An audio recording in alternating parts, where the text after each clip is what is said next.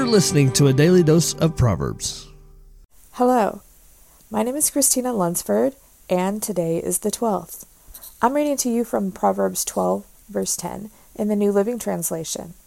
The godly care for their animals, but the wicked are always cruel. I can admit, when I first read this verse, it stood out as the perfect verse for anyone who has animals. This validates our love of animals by showing us how God wants us to care for them.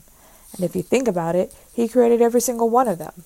It says in Genesis 1, verse 28, Then God blessed them and said, Be fruitful and multiply, fill the earth and govern it, reign over the fish in the sea, the birds in the sky, and the animals that scurry along the ground. Both of these verses explain how humans should govern over animals. We can liken our rule over animals the same way as our rule or authority over anything else. When someone is in charge of someone or something, the way in which they lead is important. God is calling us in this verse with compassion. If you read Proverbs 12:10 in the New International Version, it says, The righteous care for the needs of their animals, but the kindest acts of the wicked are cruel. You see the compassion of a human being in this verse. And as a human, feeling compassion for a human is not a far reach.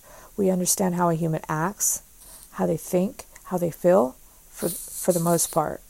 But to have compassion for an animal would be a further reach. We don't naturally relate to animals. Their way of acting is different from ours. We don't know what they're thinking.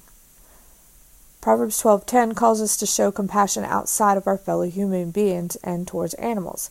And we should have that same compassion towards everything in our life. We should have that same compassion towards everyone in our life, even to a mere animal that we have authority over.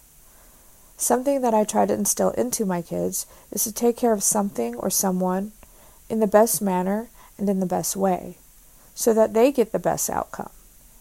Not only that thing or person or animal that they're caring for, but the person doing the caring. How compassionate is our own God, our own Father, the one that takes care of us through all of our unrighteousness. He loves us, and He wants us to be good and to do well. Yes, He wants us to do His will, and He instructs us on how to do so, but He does it with compassion, and that's the compassion that we need to use when caring for others, for things, and for the animals that scurry along the ground, in the air, or swimming in the sea. God wants us to show compassion.